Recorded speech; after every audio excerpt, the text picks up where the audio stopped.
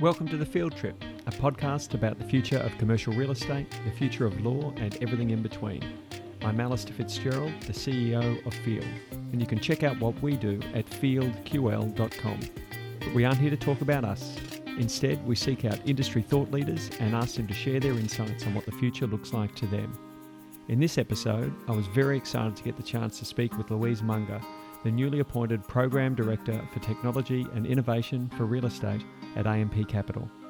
Louise has managed a masterful career progression, starting as an electrician in the mining industry, moving into real estate facilities management, to ultimately lead that function for AMP Capital, and to now take that technical understanding, market know-how, and executive savvy to be responsible for the entire real estate technology agenda for AMP Capital. We cover a lot of ground with Louise, including the opportunities for automation of building maintenance and operations, how younger generations are driving new requirements in workplace design, the enormous challenge and opportunity that data generation and analysis presents to landlords and tenants alike, and how Louise finds meditation and calm by refereeing elite-level netball.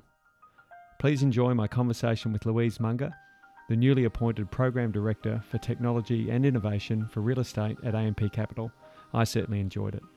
We start with Louise explaining her new position, which was formalised on the day we recorded this podcast. So I was explaining that I am going to be taking on a new role as the Program Director for Technology and Innovation for Real Estate. I've been working for about 12 months as the asset technology lead and leading strategy as it relates to our building technology. As Program Director, I'll be leading technology strategy for real estate across enterprise tech, including customer and digital, data and analytics, and the asset technology space. So kind of bringing together... All asset classes? Across all asset classes, yeah, across our platform. So retail's interesting. Really exciting. Retail has the most opportunity, I think. The most opportunity to really differentiate how we're offering services to our customers. So there's a lot we can do there, a lot of touch points in the customer journeys. And I think there's a lot more we can do with data that's coming out of shopping centres as well. Yeah, that's a whole other conversation. Yeah. I have this theory about shopping centres. I always go back and I think, if e-commerce is the enemy, then how does e-commerce function and what capability does it have that bricks and mortar real estate or bricks and mortar retail does not have?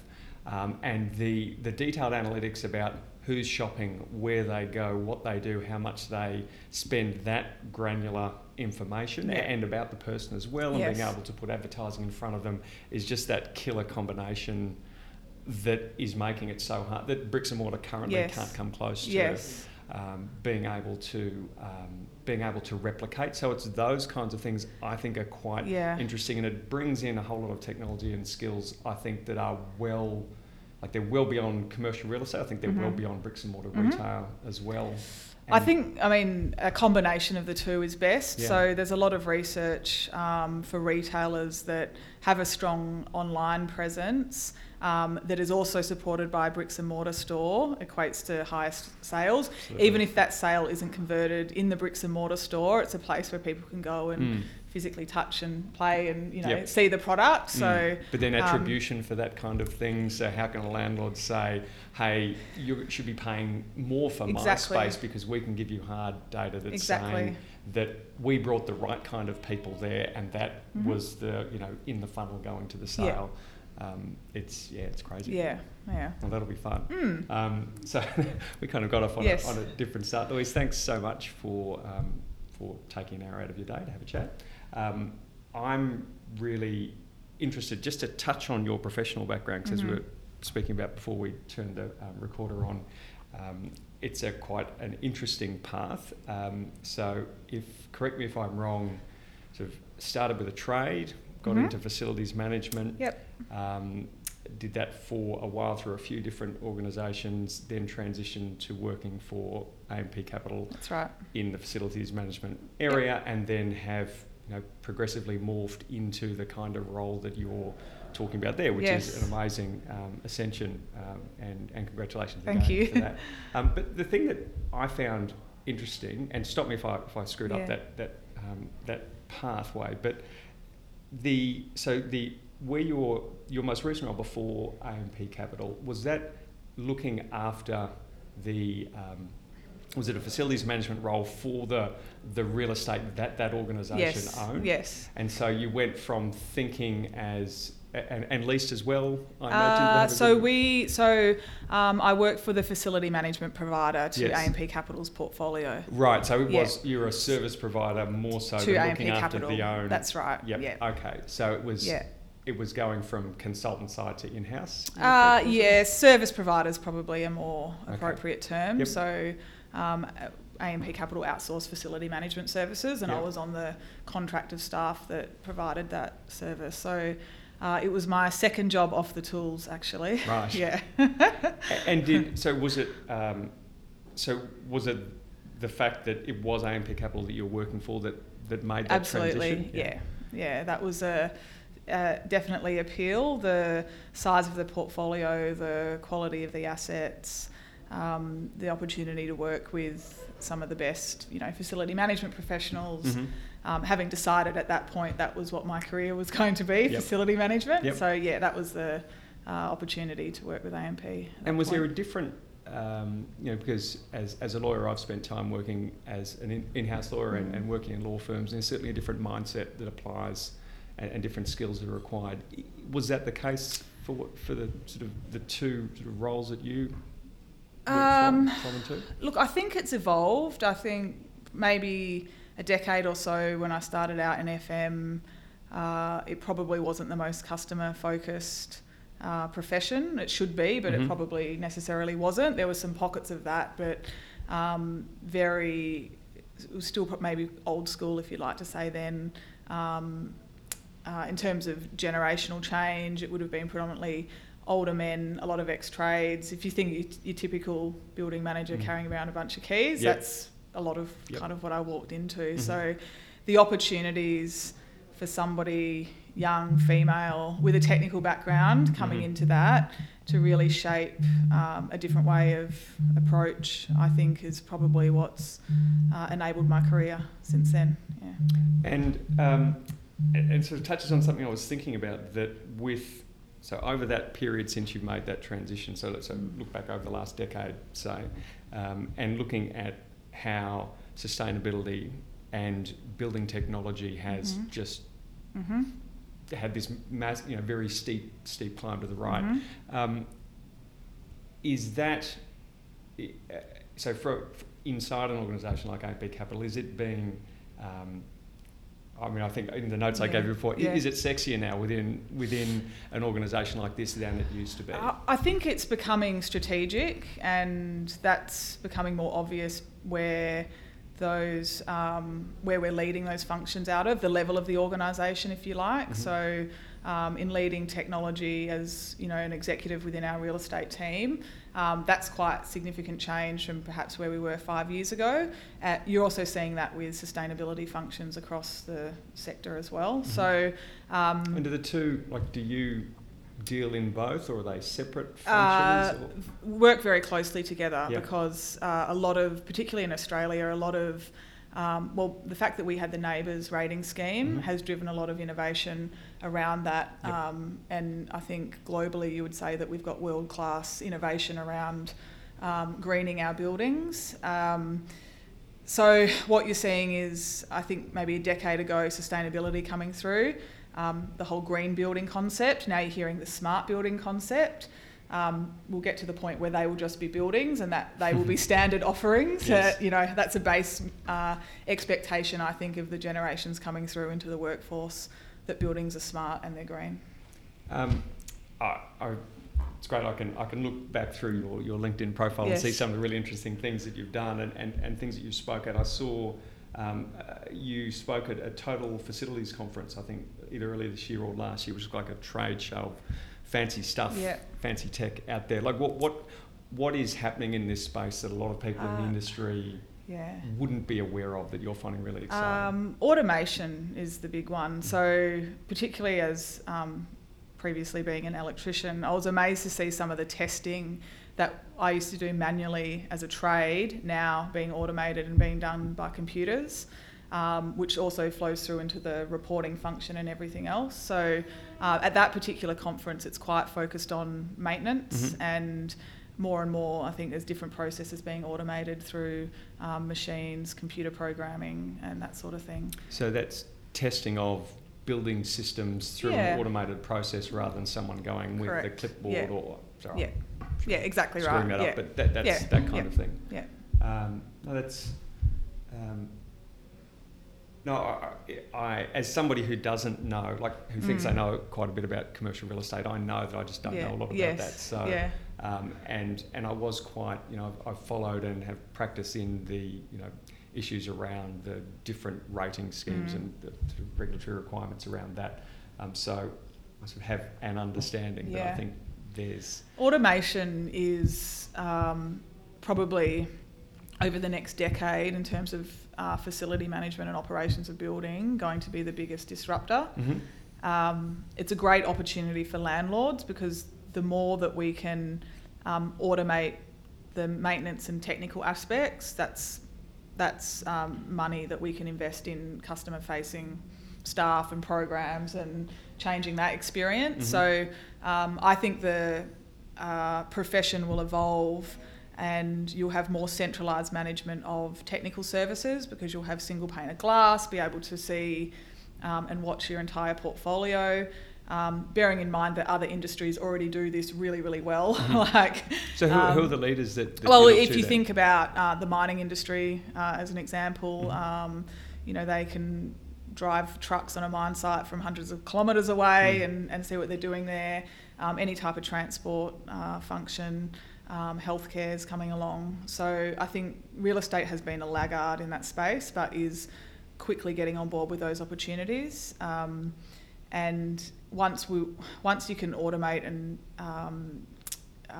drive efficiency out of those maintenance tasks, then all of a sudden you're uplifting the customer experience because things are being repaired or identified before the customers had a chance to notice and complain. So that's good, but then you're also able to invest some of those resources into improving the customer experience, wellness and other programs that we do. But does the customer expectation are you seeing it increase in line with capability? Yes, it's probably more increasing in line with the market and competition, and end of trip facilities used to be a nice thing to have. Now they've got to be marble and gold clad and have natural light and hair straighteners. So for middle-aged men in body like to walk through. So over the last 10 years, you've seen that offering become more and more high-end, more akin to something you might see in a hotel or a club or something like that. So I think the market's driving that expectation in part, and everyone trying to compete and outdo. The other aspect is that over the next 5 to 7 years, we'll see the median of the workforce tip to be predominantly Generation Y and Z. So at the moment, or as of a couple of years ago, the median was at Generation X, with more than half X and Boomer. As the Boomers retire and we have Gen Z come in, we're looking at a generation that is hyper-connected, mobile, they work differently, have vastly differing expectations around technology based on the experience they've had out of the workplace, so at home. And that's what will drive, I think, where we need to invest and improve services in buildings, is the expectation of those generations. So what kind of changes do you, what are you seeing sort of hit the ground now, and what do you think might be coming down the pike? So more seamless experiences as it relates to access is a good example. So, everyone's carrying around plastic access cards, visitor management, there's still a lot of manual sign-in systems, how do they get in, all of that. So the ability to have access via your mobile device, I think, will be really important for that generation, because everything else they manage through that mobile device. Every other identity they have is through that device. So why wouldn't that also be able to provide them access? And taking away some of those frictional touch points and sign-in procedures. How can you automate sending someone a welcome note and an access token, and improve the welcoming experience without the clunky kind of signing in process. That would be a good example. Because everyone does seem to struggle with that. Definitely, yeah, definitely. It's not compared to, technology in general. I asked this question at quite a few panels I've spoken on this year around, do you have a better experience with technology at home than you do at the workplace? And usually 75% or more of the audience will say at home. And if you think about why that is, it's super easy to connect. It works. You can turn on your smart TV, flick to Netflix or Stan, or play your Spotify over your wireless speakers. But you come to work and there's multiple logins. It's clunky. You can't download that thing. You don't have admin. So there's this whole experience gap, and I think organisations that can close that gap and landlords that can work with occupiers to close that gap will be better positioned to attract a talent to those organisations, because for that generation, how the organisation approaches tech is a very important factor in choosing where they want to work. So, it's an interesting point, and it makes me think who will be providing the tech solution? So if we look at the sort of technology landscape in commercial real estate at the moment, and you're sort of talking about the experience at home. Yep. So consumer tech is just far better than enterprise tech from an experience point of view, for one reason, because an enormous amount more is invested in it. So who's going to be providing these seamless solutions in the workplace? Yeah. Will it be current providers? Will it be landlords doing their own thing? Will it be new entrants? I think it's, the way our model is evolving, it's shaping up to be collaboration and partnership. So finding an appropriate technology provider, so someone that can build the platform or product or experience that you would like to work with. Doing that, but then there's always an element, if we're really going to nail this, of integrating with the customer as well and their systems, because an example we're working through at the moment is room booking. So we're developing a really beautiful, slick room booking tool that will enable our customers to book flexible space within our portfolio. Now, that experience will be made significantly better if the customer can give access to their directory, so that the people who are booking can find the people and add them to meeting rather than manually doing that. Now, the hurdle for the customer is the security and how we do that and what's the API. So there needs to be more comfort and, I think templating, if you like, of those security protocols. But if we can nail that, then the opportunities are quite significant. But it takes those three parties, the technology provider, the landlord, and then the occupier, to recognise that benefit and want to, work through that opportunity. Yeah. I've got this, this theory around how technology is going to, what technology will win. And I take a step back and I say, well, if I got my mobile device, how many operating systems in the world are there that I have to choose from? At a simplistic level, there are two. Yes. So, and they work so well because there are two that cover the world. So something that I have, sort of an observation that I would have about a lot of the technology that is being applied in this particular industry, and I don't think it's peculiar to any others, is that technology is a game of scale. So the smaller, the relative size of something makes it harder to provide that amazing experience I think everyone longs for, because building tech's hard. Yes, it is. So how does that... Building tech is very hard, and it's just a super noisy market in terms of the number of vendors. I went to Realcomm in the US in June, which is a big tech conference, and they're tracking 3,000 technology providers or something. So they're not all going to be successes. No. There has to be some consolidation. So it's, you need to choose quite carefully and go through a process to ensure that, companies that have only been around a few years, are they going to be successful in the future?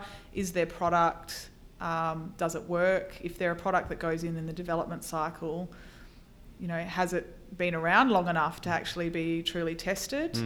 There's really good marketing out there. What's the underlying tech? So they're questions that we're constantly being challenged with. And for us, we're finding the easiest way to overcome that is to do pilots. So trying to steer away from RFPs and more so actually do really small scale pilots in a building. And then, if we like it, they like us. Working together is super important in this area as well. Looking at how we scale that across the portfolio. So there's a few different technology solutions we've done that with this year that we're starting to talk sort of scale up mode now. Cool. Do you see there'll be a day when sort of an AMP Capital will say, look, there is now a provider in the market that basically everyone's using, or there's one or two. So it becomes less of a differentiating point between different competing landlords or real estate groups. Because somebody has, cracked it and they've just, they're getting... I think, a good example, so we did we've been doing a pilot on some mobile access technology, so using Bluetooth to access the building, which is fantastic. And we've had some competitors actually come down to take a look at it, which I facilitated. But the company's from the US, but for us, if there's a bit more scale in the Australian market for this organisation, that's a good thing for us. That helps us. The other thing is that a lot of our customers are national or international, and a technology like mobile access is more beneficial for them if they have it at many locations. So there are some technologies that it works for us if they do scale up, and it some becomes some that don't. So I think it's more, are we doing it, making sure we have that offer. I must admit, I always thought, although it would appear that it's not the case now, I thought that was WeWork's game. I thought everyone would talk about WeWork in the sense of scaling up the physical space, and I thought there aren't venture capital style returns from bricks and mortar real estate. You just can't squeeze any more out of that model. So I always thought that they were looking to build the technology stack using their own portfolio as their sandbox. To then come and say, we've built this from the ground up. We're a tech company and a real estate company. There it is. Like that made sense to me, but it doesn't seem. Well, it wouldn't appear that from the last couple of months and what you read in the news. But interestingly, I did visit WeWork in the US in June and went to their New York headquarters, so their head office. And we were shown around by a regional director for leasing, and he gave us some insights into some of the technology they've been using for leasing and their ability to track the deals. And they had something like 80 deals at various stages just in Manhattan at that point in time. But their access to information, something we could only dream of. But their ability to do that, because they're a young organisation and they could start from scratch, significantly ahead of organisations that have been around a long time and have legacy systems to deal with. But we asked him, I was there with a colleague, and we had asked him if he considered WeWork to be a technology, real estate or a tech company. He said a tech company. So, I think they have purchased, they would typically find a provider, work with them, build out their product, buy the company, bring those people in, and they've done that across many platforms. So there's probably a lot of inherent value in those pieces of the puzzle, but I think that's being flushed out at the moment. They're sort of cutting things off and selling some stuff, and a few of the things there looked like they were part of that core offering, which is the bit that I was confused at, but that's an interesting space to watch. Just a slight change of direction. You're fairly heavily involved in the Property Council. Yes. You're currently on the Diversity Committee for New South Wales. So I gave you a heads up on this because I think it's really, for me, it's an interesting question. How can the physical space, how can a workplace promote the agenda of diversity and improve outcomes in that area? Look, it has to start with culture, and it has to start with senior leadership, and it has to be visible action taken. I consider myself very lucky because AMP has great diversity at all levels of the organisation, and it's been actually a bit eye-opening in the diversity committee, and getting some exposure to other parts of real estate that are probably the real estate sector that are a little bit further behind, or even as I've stretched into this technology space, the conference that I went to in the US in June had sub 10% female speakers, as an example, across hundreds. So you start to, grow that awareness of where things aren't going so well. But I mean, why are certain pockets going well and what is working well? I think it's leadership, it's taking action, an element of quotas or reporting, I support. And then the inclusion part of the diversity is really important. So making sure that everybody has a voice in that diversity mix as well.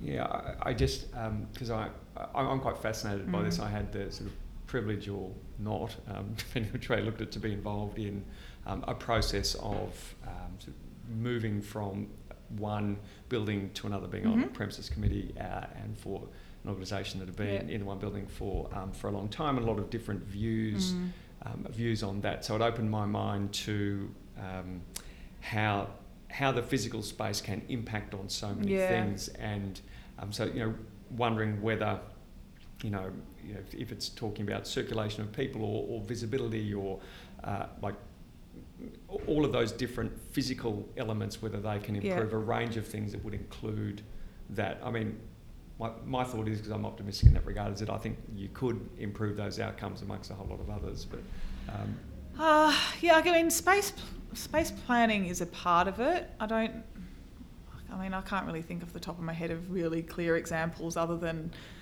facilities that cater for all genders and, other types of diversity, prayer rooms or breastfeeding rooms or the likes. But I think that's low-hanging fruit in my mind, and many organisations have tackled that.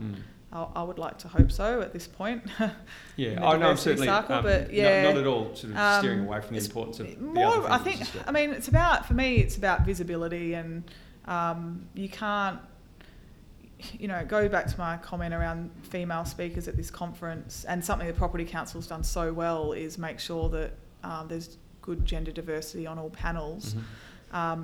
But as a young woman starting out in your career, so where I was 10 years ago, you're always looking out for who are the people that I could be like, who are the role models. And if you're not seeing them there on stage, you've got, you don't see yourself fitting in as that. Could I do technology? It's always men. In fact, the time when I was being hired to move from being a contract FM to work at AMP, and I was tapped on the shoulder, I actually said to the person, I was a bit naive, I said, I'm not experienced enough to do that role. Because in my mind, everyone that had done it was in their 40s and male, and, why would I at 28 be able to have that opportunity?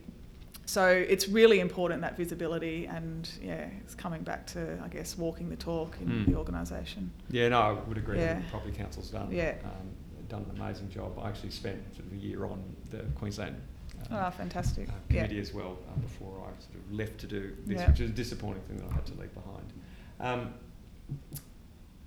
I'm interested in what's driving the change, the technological change that we're talking about, in the sense of, and I think you touched on it before. Is it landlords competing against each other? Are landlords constantly moving the bar higher? Is it tenant-led, as they say, dragging things along? What's the bigger factor? I'm sure they're both a factor, but definitely both a factor. So we sort of categorise our strategy in 3 streams. One is around protect and secure, so making sure that data's secure, that assets are secure, and systems. So there's an investment in tech just for that reason, and that's defensive spend. It's protecting your customers' data and the brand and everything else. And then we talk about value creation in 2 ways. One is customer experience. So how does technology enhance any experience for the customer through touch points or apps or whatever that might be? The other one, and the big one, is operational efficiency. So how are we able to save money on maintenance and energy and other outgoings, so that can improve the return of the asset. And they're all linked, right? Because if you've got better operational efficiency, you'll attract more customers, and then you'll have the money to invest in those experiences. But we're really looking to see one of those two boxes ticked in terms of operational efficiency or the customer experience. Competition's a part, but I get the sense, and I'm reasonably close with my colleagues in the industry in this space, that we're all grappling with the same issues in tech at the moment. Yep. And it's very easy-ish to do a new smart building when you're starting from scratch and you can design that. It does, it comes with its challenges, but most of the building stock in Australia is existing. So how are we uplifting the service, the technology in those assets? And that's harder because every single building is different systems, different BMS, everything. So it's trying to drive efficiency in a program where the delivery is different almost every time. So have you got like is there a dedicated cycle across the whole portfolio to bring your buildings up to a certain level, or do some you look at, and lots of factors I'm sure that will come in on that, saying, look, for what we want to do with that building or where it's currently positioned, it's just not worth making that investment? Absolutely. So it's got to be... the investment has to be right for that, wherever that asset is in the market that it's positioned. So, a premium office building in a CBD location, is that all right? We need to be readying that building to compete against the newer buildings that are coming out of the ground in those locations. So that's, quite a high level of investment, but also it's something that takes 5 years, not one. You can't wake up one morning and decide you want your building to be a smart building to compete with Key Quarter in 12 months' time. It just takes longer than that. And it's a little bit like sustainability, if we draw that parallel again. NABERS ratings weren't achieved overnight. We got 5 and 6 star ratings through a decade of investment. Technology in existing buildings is a bit the same. We need to start chipping away at that over those periods so that those buildings remain competitive against their peer set. And then in your kind of fringe assets or B grade, it might just be tweaking things to drive operational efficiency, because the customers there care more about their costs, their outgoings. So they're in those buildings for that. So we do have a strategy that talks to those different markets. Yeah. Key Quarter is an interesting one, as we're sort of sitting in its shadow where we're talking now. So you've got... so AMP is and Deloitte are the sort of anchor tenants for that, and that sort of on my question about the tenant demands and how they're driving that struck me as potentially quite an interesting contrast. I'm sure that there's still an arm's length negotiation on the AMP side of things, but the dynamic would will be quite different, I imagine. So I'm, I suppose, keen to look at each of them. On the Deloitte side, has that set new standards in what you're going to be delivering for Deloitte in this building? Look, it was absolutely a part of the attraction for them into this building, and we're committed to working in collaboration with Deloitte over technology offerings and integration, and being able to understand what insights we can provide them, and what data we share, how we make those user experiences really seamless. What do those negotiations look like? That sound like that's I imagine quite a novel discussion that's being had, and it's something that's being had more and more around the between landlords and their customers in the last year or so. And I think, broadly speaking, landlords are becoming more open to sharing. But I said to someone the other day, your FM's been sharing that data with their FM, on the side anyway, because that's the way they manage the relationship, and it's all built on trust and this sort of thing. So I think unofficially, there's probably across the industry facility managers that have giving giving a login or access only, and that's happening. But it's how do you formalise those data sharing arrangements and ownership arrangements under a lease or other agreement. So I can just imagine that negotiation. Yeah. So it's like in the days when sort of neighbours ratings were newer things, and there was those discussions around the impact of a particular operational method or style or density of a tenant, and impact on and how can we draw a connection between the two and what the consequences are. And to be frank, early on, no one really knew what they were talking about. Certainly the lawyers argue about lots of things. Does it look a bit similar now, or is it a bit similar? I think landlord and tenant relationships have evolved a lot over the years anyway, and there is a much more partnership approach to these things. I think technology also enables that to be, or data to be shared or segregated or copied, or to have, read-only access to something. So that's enabling that to happen much more easily as well.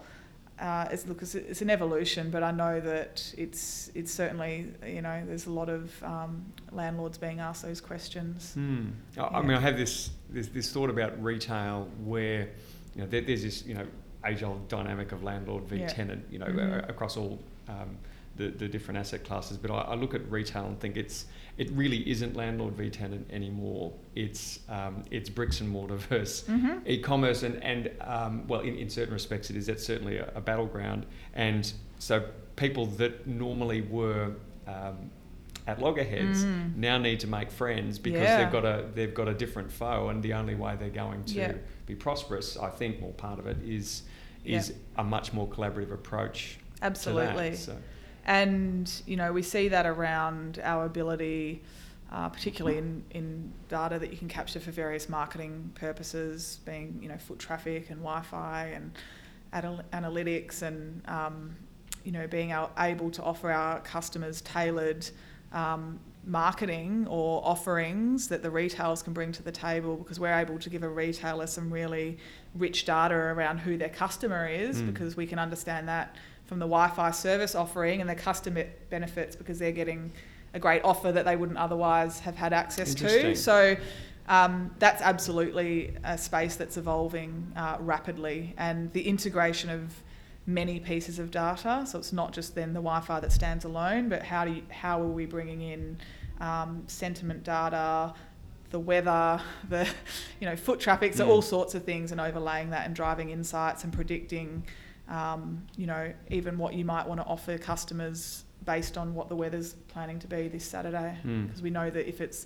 raining, maybe there's more, mums and kids coming to the centre or that sort of thing. So, That's fascinating. I actually thought that mobile payment providers are a really interesting one. And when Facebook, who knows if it'll get out, but Facebook with Libra, I looked at that and immediately I thought that could be an absolute game changer for bricks and mortar retail, because you have the most information on the individual that would ever have been collected. I know there are meant to be barriers there, but I'm sure there are ways that they can get around that. You've got locational tracking, you've got payments.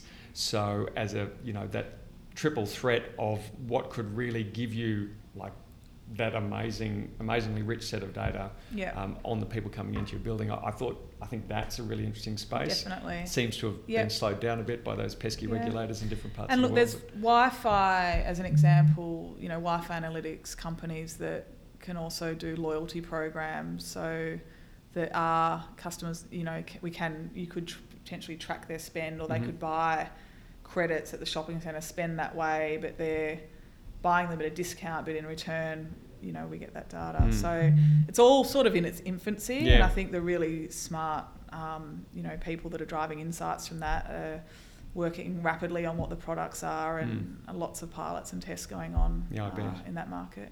I just thought the ubiquity of Facebook, though, just seemed like... Yeah, well, it's interesting... with these younger generations, I think Facebook is at the social media of choice. No, it certainly isn't. And how they'll view that platform. Yeah, well, they seem to be aging down with sort of acquiring the next platform. And Afterpay, and there's other payment companies coming through. It's a fascinating space. Big with that, generation. Sorry, I jumped off topic there.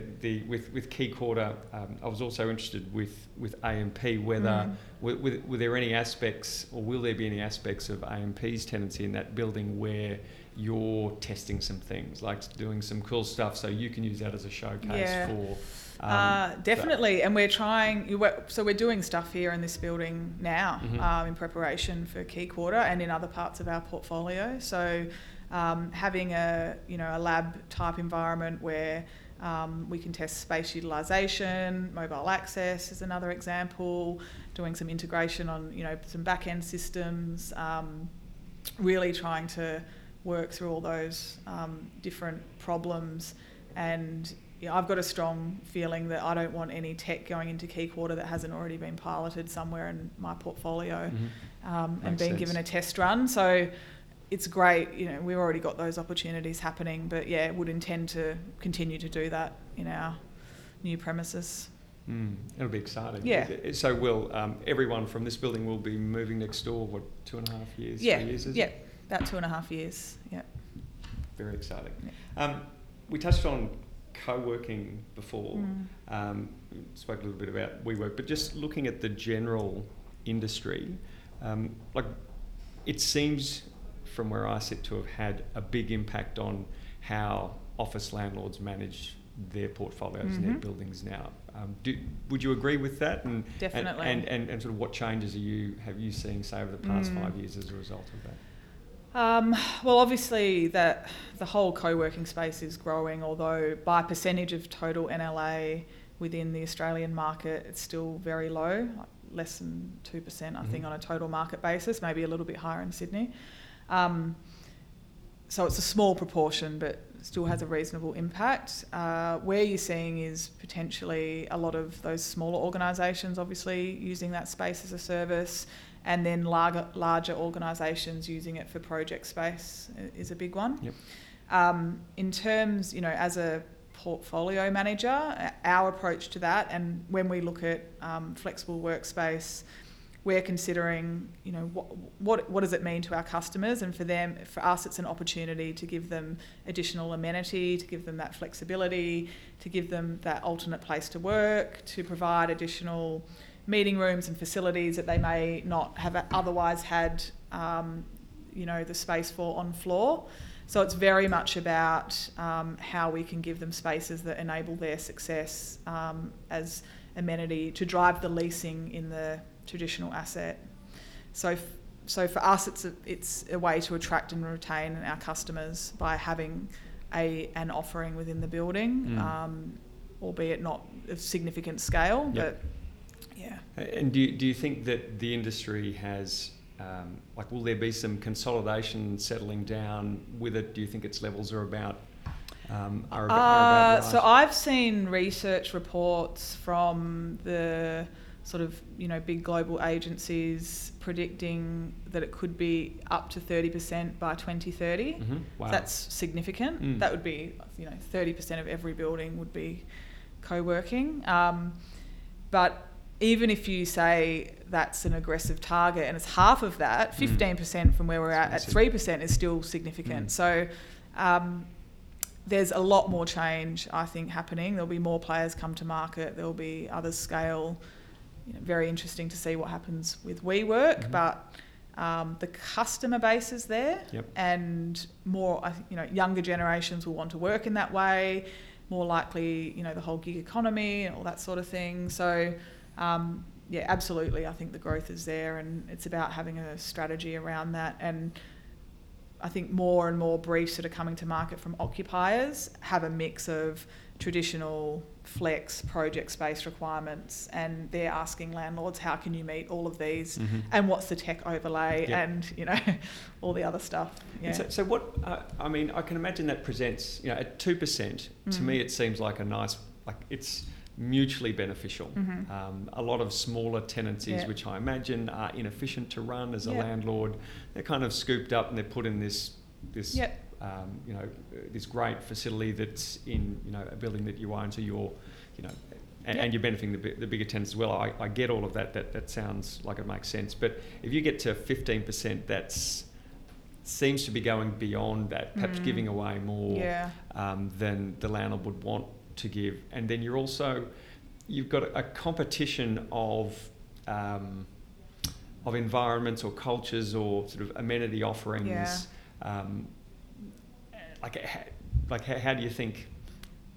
Is that something that's still a bit far away to be focusing too much time, and it's not the lowest of hanging fruit? It's certainly conversations that people have. How far away is it going to really have an impact when, the Sydney and Melbourne office markets are doing incredibly well, vacancy is really low, you're still easily signing up large 10-year leases.